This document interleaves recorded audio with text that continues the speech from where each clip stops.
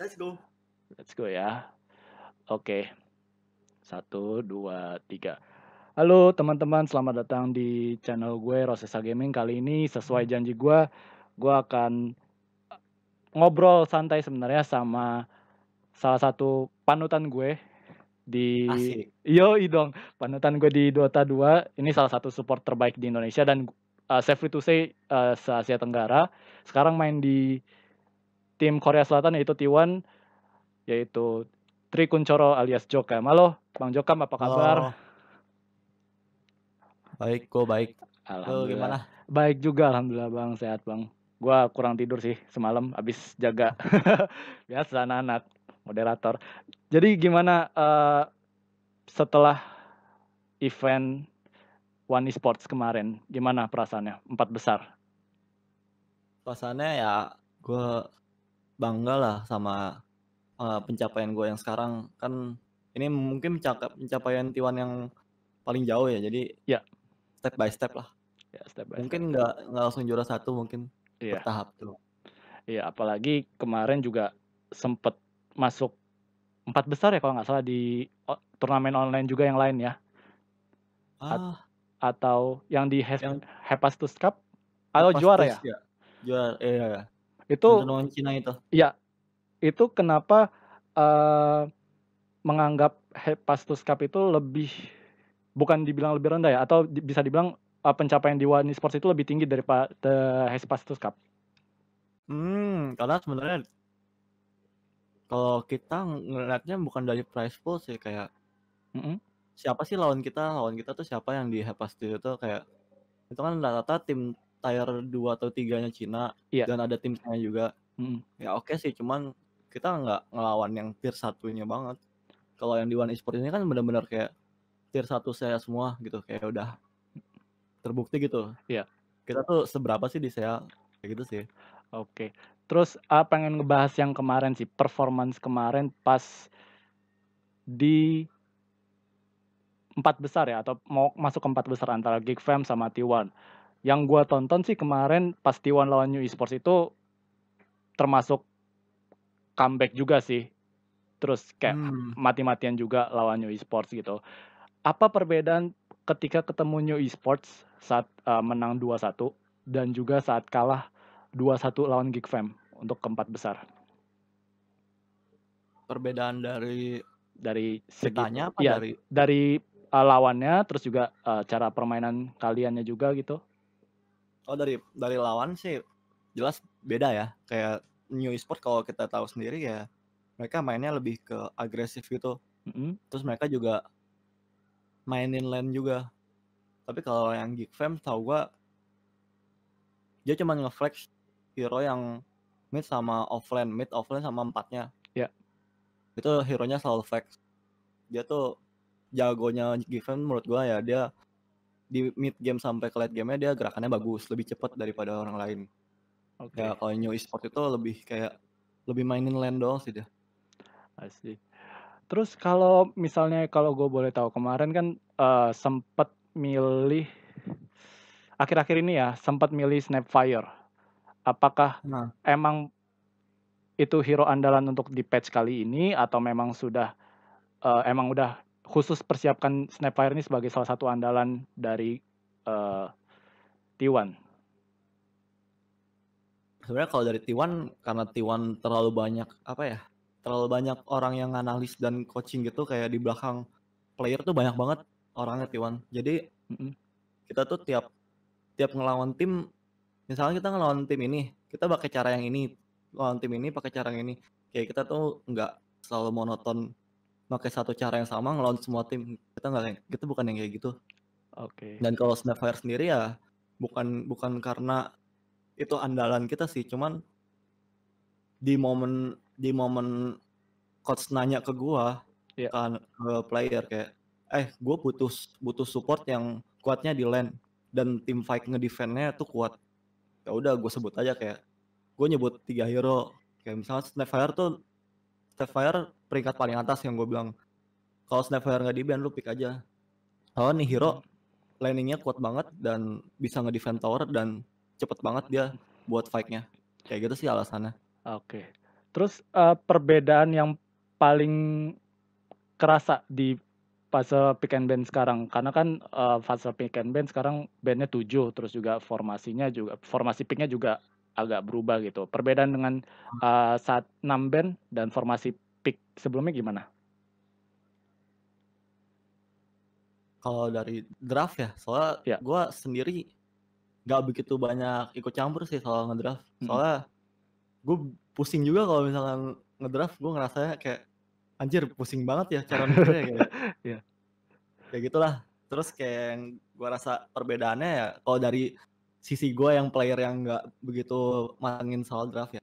iya, Kayaknya kalau sekarang tuh draftnya lebih kayak lu bisa ngebuka first first phase-nya tuh bisa lebih ngeri banget. Hero-hero yang OP tuh bisa dipakai banget. iya, Dan lu bisa nge-secure hero yang OP itu dengan 3 band yang di band yang second phase itu. Kan ada 3 band tuh. Itu iya, bisa di-secure juga. mmm, Dan sekarang last last pick-nya itu maksudnya last pick kayak lu kan second pick dapetnya last pick tuh. iya, Kayak last pick tuh bukan material yang penting banget nggak kayak waktu dulu.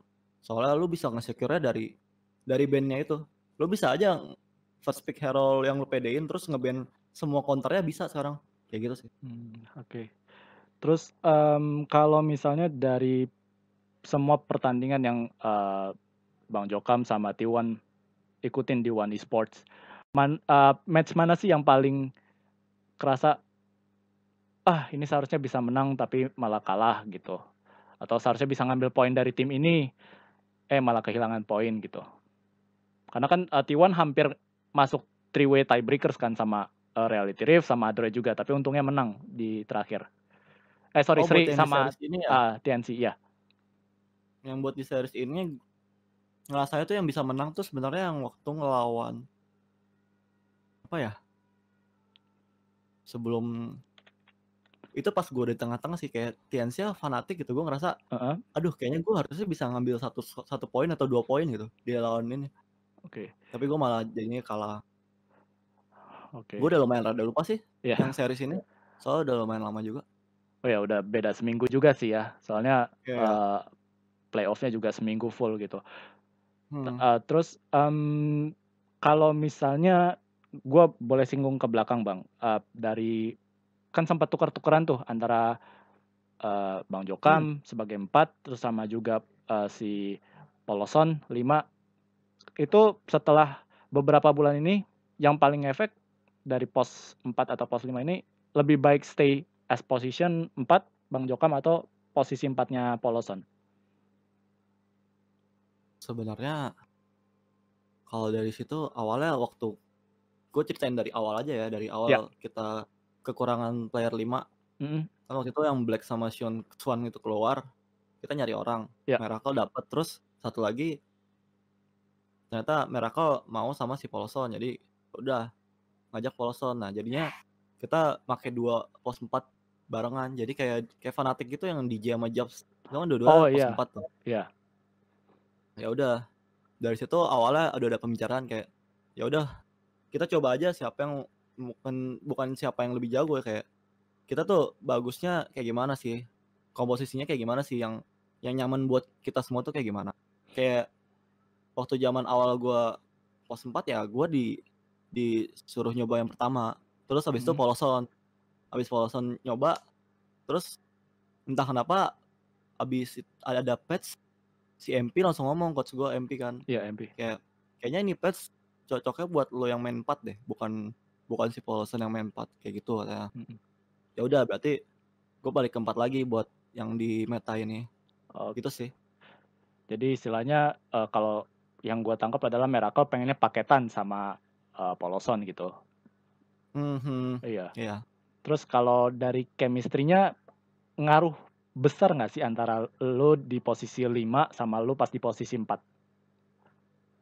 Dari calling-nya, Chemistry mhm, mhm, kalau chemistry enggak sih, cuman kalau dari calling-an gua lumayan nge-blank sih. Soalnya main 5 rada beda gitu kayak lo kalau banyak banyak bisa ngasih call-an iya. lebih bagus daripada lu cuman kayak pure skill doang. Sebenarnya Berarti itu yang susah main 5-nya tuh itu, soalnya lu banyak banyak momen nganggurnya. Iya, apalagi Gue nggak perkara apalagi warding juga gitu ya. iya, apalagi lu harus nguasain warding segala macam, Iya, benar. gerakan musuhnya, smoke. Heeh. Terus, kalau boleh tahu juga Bang, dari lo join T1 ini awalnya seperti apa sih? Apakah dapat panggilan tiba-tiba atau misalnya, Mmm, eee, diajakin siapa gitu? hmm. Jadi awalnya tuh kalau nggak salah gua habis timnas ya, Iya, habis timnas. habis timnas Sama kelar sama Baraks ya waktu itu ya? iya, gue ikut satu turnamen dulu tuh, apa ya, Predator apa, habis Heeh, Predator itu mhm. Oh yang pas BUM pokoknya gue juara lagi ya? Pas BUM juara ya? Heeh, habis iya, habis itu gue udah nggak nyentuh Dota lagi tuh, mhm. soalnya kan ditanya yang lain mau lanjut apa enggak, pada nggak mau lanjut, terus si Watmon udah ke Geek Fam, Iya. ya udah gue lagi ribut-ributnya tuh, terus tiba-tiba si bocil nge-chat line gua, "Woi, lu masih passion nggak main Dota?" Kayak gitu. Terus itu kan malam ya, Iya. gua belum baca, terus paginya tuh ada chat dari Forev kayak kayak dia ngajakin gua lah kayak, "Lu ada kontrak nggak?" Awalnya gitu doang. Iya. Soalnya dia nggak mau kalau ada kontrak katanya. Gua nggak ada kontrak sebenarnya, gua bilang gitu kan. Terus ya udah dari situ pembicaraan terus, itu nggak trial dulu kayak langsung langsung dijebret gitu, kayak mereka kan lagi di bootcamp Singapura. Iya. Gua langsung main di warnet aja gitu, kayak turnamen dari warnet, latihan dari warnet, langsung aja kayak dadakan gitu. Soalnya sebelumnya tuh setahu gua kendalanya tuh mereka butuh 4 gara-gara yang orang sebelum gua tuh orang Korea, gua nggak tahu nicknya siapa lupa, Mhm. bukan Feby tapi, Bukan Feby ya? pokoknya ada iya bukan Feby, ada satu orang Korea, itu sebenarnya support 4-nya, cuman dia bahasa Inggrisnya nggak begitu lancar, jadi komunikasinya tersendat. Ya udah jadi Oke. gua masuk dari situ. Terus pas gua nanya juga kenapa mereka bisa nawarin gua, karena di momen itu juga waktu itu kalau nggak salah leaderboard support sama core dipisah. Iya iya, sempat dipisah. Nah, kan waktu itu momennya gua lagi wangi-wanginya dah pokoknya, kayak support gua ranknya sampai 3 gitu, gua rank ketiga di SEA. Iya. Nah di situ, gara-gara itu jadi gua di-invite Oke. sama T1. Jadi, istilahnya mereka cuma pengen cari yang terbaik dari yang terbaik lah dari, Iya, support itu ya. Berarti heeh, language barrier ya berarti, permasalahan dari T1, dari support ini? heeh. Oh iya, satu lagi sih pas itu kalau nggak salah ada satu lagi tim yang dari satu pemain dari Filipina yang trial juga, gua lupa namanya siapa, Mhm. barengan sama gua, tapi entah kenapa mereka milih gua, Rezeki lo lupa gua berarti rezeki lo berarti, Bang. iya mungkin rezeki gua itu. Terus yang gua pengen tahu nih, Bang, dari, pandangan lo soal orang-orang yang dukung lo, baik itu, yang dukung maupun ya netizen ya, yang we know lah, yang, Mmm, suka iseng-iseng ngetiknya gitu, gimana menurut lo, Bang? Dari yang iseng-iseng ngetik, apalagi lo sempet gua nggak tahu apakah itu lo atau Rigel yang, make akun lo, tapi gimana pandangan lo soal, chat, terutama di Twitch gitu? Karena gue termasuk yang jarang lihat di YouTube sih kemarin pas jaga. hah? Emang emang Agak gua ada? iya sempet akun lu sempet masuk loh. Oh berarti Rigel ya? Oh iya? Iya Rigel berarti yang pegang. Atau enggak gini deh, yang lo lihat dari netizen saat ngebahas, T1 saat kalah ataupun menang gitu, tanggapan lo gimana? Kalau gua sih orangnya nggak peduli sama yang gitu-gitu sih, cuman Mhm. mungkin ya netizen ngiranya gua orangnya peduli sama chat gitu gara-gara waktu itu kalau nggak salah waktu itu ada kasus di mana Dreamwasel mentalnya lagi down banget, terus Iya, gua mhm. nongol di situ di sosmed, kayak gua ngomong panjang lebar, ngasih ngasih aspirasi gua lah. Udah abis itu gua nggak nongol lagi, kayak itu gara-gara temen gua aja yang digituin, kalau bukan temen gua ya gua nggak akan kayak gitu gitu. Misalkan gua yang digituin gitu, gua bakal diem gitu. Gua nggak banyak ngurus sih yang gitu-gitu soalnya menurut gua Mmm. apa ya, diketawain lucu, kalau lu bawain ke perasaan juga buat apa gitu. Iya sih benar. Soalnya tuh kalau dari kita ya, kalau pura-pura bodoh ya malah jadi lucu aja gitu. Mereka sibuk sendiri gitu. Iya, Kalau terlalu dari gua nggak mhm, masalah sih yang nggak gitu-gitu masalah ya. ya selama mereka masih meramaikan game ya, Bener bener. itu Tap kan bumbu-bumbunya. tapi itu sebenarnya ngaruh nggak sih Bang ke, mental lo sebagai pemain? Kalau misalnya Tergantung sih. tergantung? Kalau kita ngomong dari segi player ya, Iya, tergantung dari player-nya soalnya kan gue banyak ketemu kayak pemain, ada yang dari luar, ada yang dalam negeri gitu, kayak ada orang yang peduli sama itu, ada mhm, orang juga yang nggak peduli banget kayak acuh tak acuh gitu, kayak, iya ya udah lu mau ngomong apa juga gue fokus ke game gue selanjutnya gitu. Gue ngerasa kalah ya bukan karena gue ngerasa disindir sama netizen gitu, gue ngerasa kalah karena, "Ah, kayaknya gameplay gue ada yang salah nih," kayak gitu sih. Kayak mhm, ada orang juga yang, "Wah, gue diomongin nih sama netizen gini-gini, jeleknya gini." Ya udah, ada juga yang kayak gitu, ada yang peduli banget, ada yang enggak. Cuman iya kalau dari sisi player sih yang kayak gitu, kalau dari gua nggak begitu berpengaruh sih. Cuma oke. kalau yang naikin moral tuh lumayan sih, yang naikin moral kayak nge-support terus, soalnya gua masih banyak ngebalesin yang di DM-DM gitu, kayak ngasih support gitu ya masih gua tanggepin gitu. Iya Tapi kalau yang di luar itu ya, ya udah nggak apa-apa, kayak gua nggak ada impact-nya di gua gitu. iya Cuman nggak tahu sih kalau yang lain.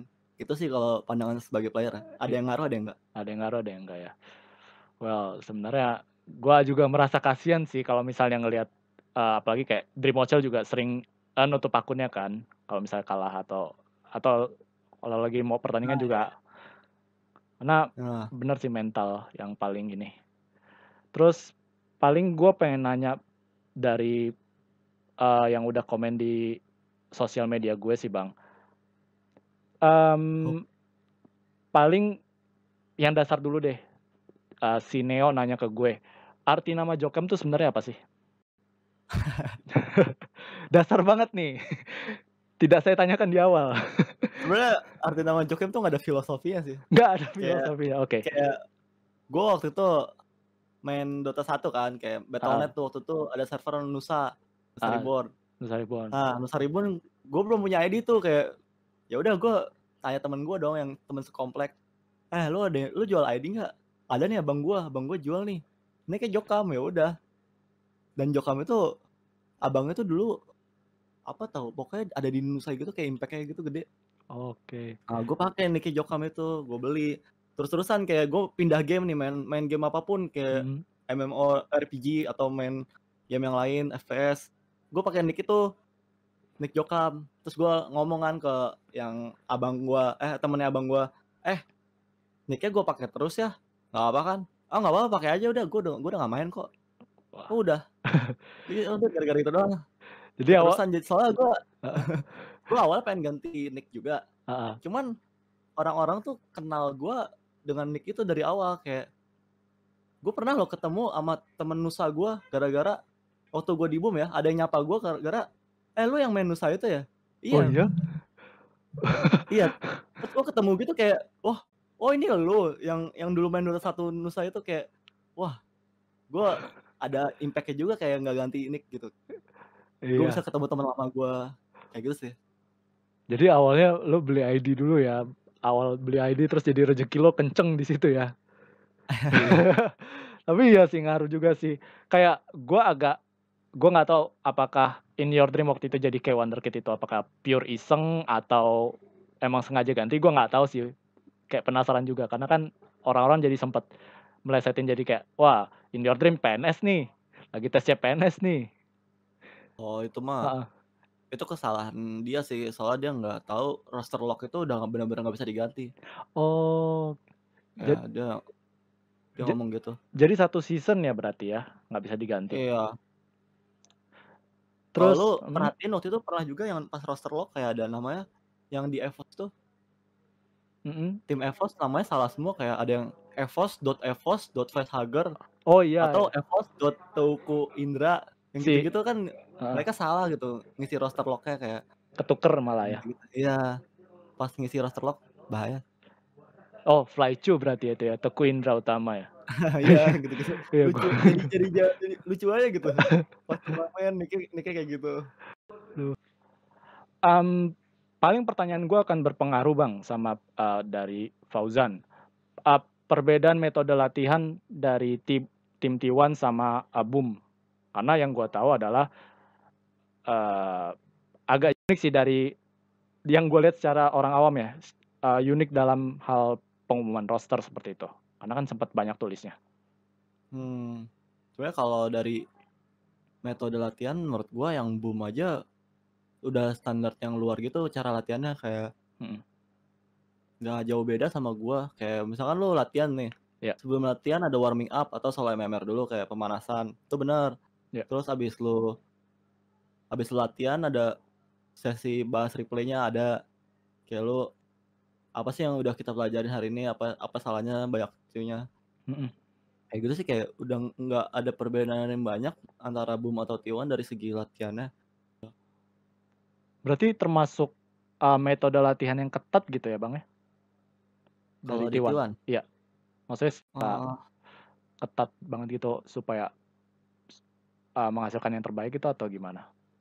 sebenarnya ketat ketat enggaknya sih enggak sih, cuman apa ya, mungkin lebih lebih leluasa aja kalau di T1, soalnya nggak ada peraturan yang ketat tuh, nggak ada sebenarnya. Kayak kesadaran aja, kayak sama sih Mhm, kayak di BUN juga kesadaran aja, kayak misalkan lu butuh MMR dulu, atau lu kurang main nih, main aja, main solo dulu, kayak gitu sih.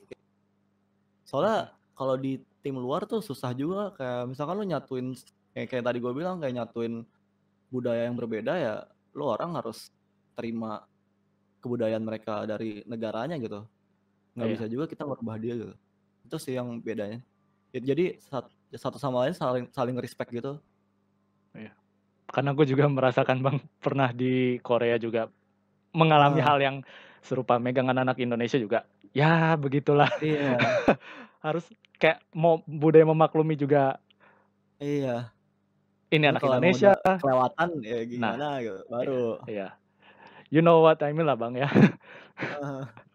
Terus, mmm, lu sendiri pernah interaksi nggak sih, ini si Tommy nanya ke gue, sorry, Vandrian nanya ke gue, pernah interaksi nggak sih sama pemain T1 dari divisi lain kayak PUBG M atau League of Legends, Oh, kayak sebenarnya komunikasi? kalau gua Mhm ya, mhm.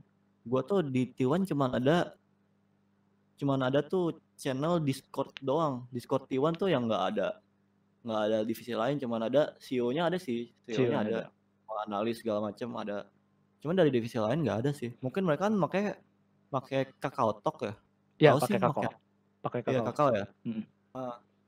Dan gue juga belum nge-bootcamp ke sana gitu. Jadi mungkin kalau udah nge-bootcamp di sana baru gue udah mulai ketemu sama satu sama lain.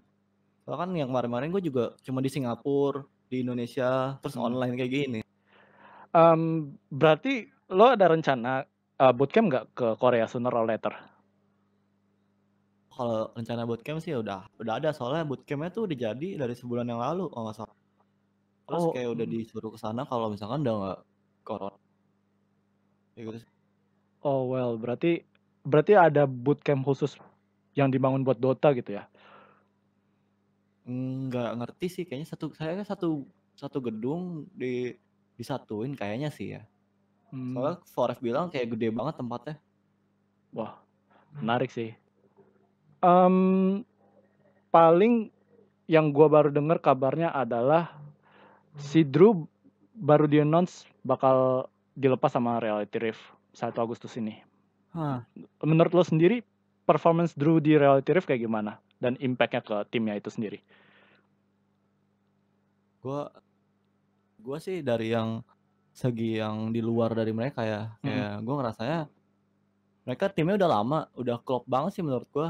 iya. Satu sama lain kayak connect di in game-nya tuh udah kerasa banget. Kayak ini kayak kita lagi ngelawan tim yang benar-benar udah lama gitu. Gua Mhm. ngerasanya kalau lawan Red Rift kayak gitu. Cuman kalau dari performanya nggak tahu sih, kayaknya mungkin gara-gara dia dia kadang bisa bagus banget, kadang bisa jelek banget, mungkin karena nggak stabilnya itu mungkin. Cuman nggak tahu juga sih, gua nggak mau judge juga, kayak Iya. gua nggak tahu dia orangnya kayak gimana juga. dan timnya juga nggak tahu gimana. Yang gue ngerasa dia timnya solid banget sih karena udah lama gitu. Karena udah lamanya itu kayak susah gitu ngelawannya. Apalagi sempat masuk major juga kan pertama kali. Iya, yang waktu itu yang gara-gara COVID itu nggak jadi ya? Kalau Enggak, nggak salah. justru dia masuk sebelum COVID yang dia ngalahin Virtus Pro. Hah? Iya. Dream League 13. Oh iya. Iya. Oh. Bukan yang di Los Angeles itu ya? Itu si Geekfam. Geekfam kan udah di sana tuh. Iya Geekfam. iya. Heeh. Dia ngewakilin saya-nya ya? Iya. Makanya gue juga gemes juga sih. Ini kapan tim Indonesia ini masuk lagi ya gitu. Pemain Indonesia masuk lagi gitu ke major. Belum banyak soalnya. Iya sih. Terus tadi gue sempat penasaran sih bang. Mungkin ini penutup terakhir. Si Pigeon Hall nanya ke gue. Karena ada hubungannya. Lo kan sempat kayak meliburkan diri atau ya take a break lah dari Dota setelah turnamen di Kokas waktu itu. Lo sempat ada pikiran buat banding ke mobile nggak sih? Oh, kalau dari yang waktu itu ya, gue udah nggak penat sih. Waktu itu gue kalau nggak salah waktu off-nya itu gue lagi sama si Laser Blue sama si Franz. Udah gue tuh keseharian gue sama mereka bertiga terus tuh kayak ngapa-ngapain. Terus kepikiran lah kayak main ML nyoba. Terus untuk kepikiran buat pindah nggak ada sih kayak. Nggak ada sama Tapi sekali. kalau untuk main-main iseng-iseng doang itu dong main gue. Cuman kalau ada temennya doang, kalau nggak ada gue nggak main. Tapi kalau kepikiran buat pindah ke MOBA kayaknya enggak deh. Kayak mungkin kalau misalkan rank gue udah 4 digit nih atau 3 digit gitu. Misalkan gue enggak pindah ke MOBA sih, kayak nge-coach masih mau sih kalau nge-coach. Tapi enggak untuk pindah ya. Enggak untuk kalau dari pindah. gue ya. Iya. Lo berarti 9K ya sekarang ya? 9 ya. Iya. flat. Iya, kapan 10 bang? Sun ya? Sun ya. Paling gitu aja sih Bang Jokam. Thank you banget udah ngeluangin waktunya buat gue ngisi episode pertama. Ada yang pengen disampaikan nggak buat teman-teman yang nonton? Terutama yang dukung T1, Jokam sama pemain Indonesia lain. Apa ya? Kalau buat gue sih buat yang penonton aja ya lu tetap dukung aja siapapun tim Indo yang main gitu, atau siapapun player Indo yang main di situ dukung aja gitu, kayak nggak usah selalu ngebanding-bandingin kayak yang biasa lu lakuin gitu, dan tetap support stream gue di Twitch. Siap, gue belum subscribe sih, nantilah gue subscribe, ngisi dulu Siap. jenis gue. Santuy. Mungkin itu aja teman-teman, gue pengen terima kasih sama Jokam yang udah ngisi episode pertama. Teman-teman jangan lupa untuk dukung tim dan pemain Indonesia. Bisa dukung secara langsung di live chat atau bisa dukung melalui subscribe juga di channel-channel pemainnya. Dan jangan lupa untuk like video ini, dislike kalau nggak suka, jangan subscribe juga. Dan jangan lupa subscribe ke Twitch-nya Kuncoro dan Instagram-nya juga. Siapa tahu mendapatkan inspirasi dari cara support ala Jokam. Terima kasih sekali lagi buat teman-teman dan sampai ketemu di episode berikutnya. Dadah. See you. See you.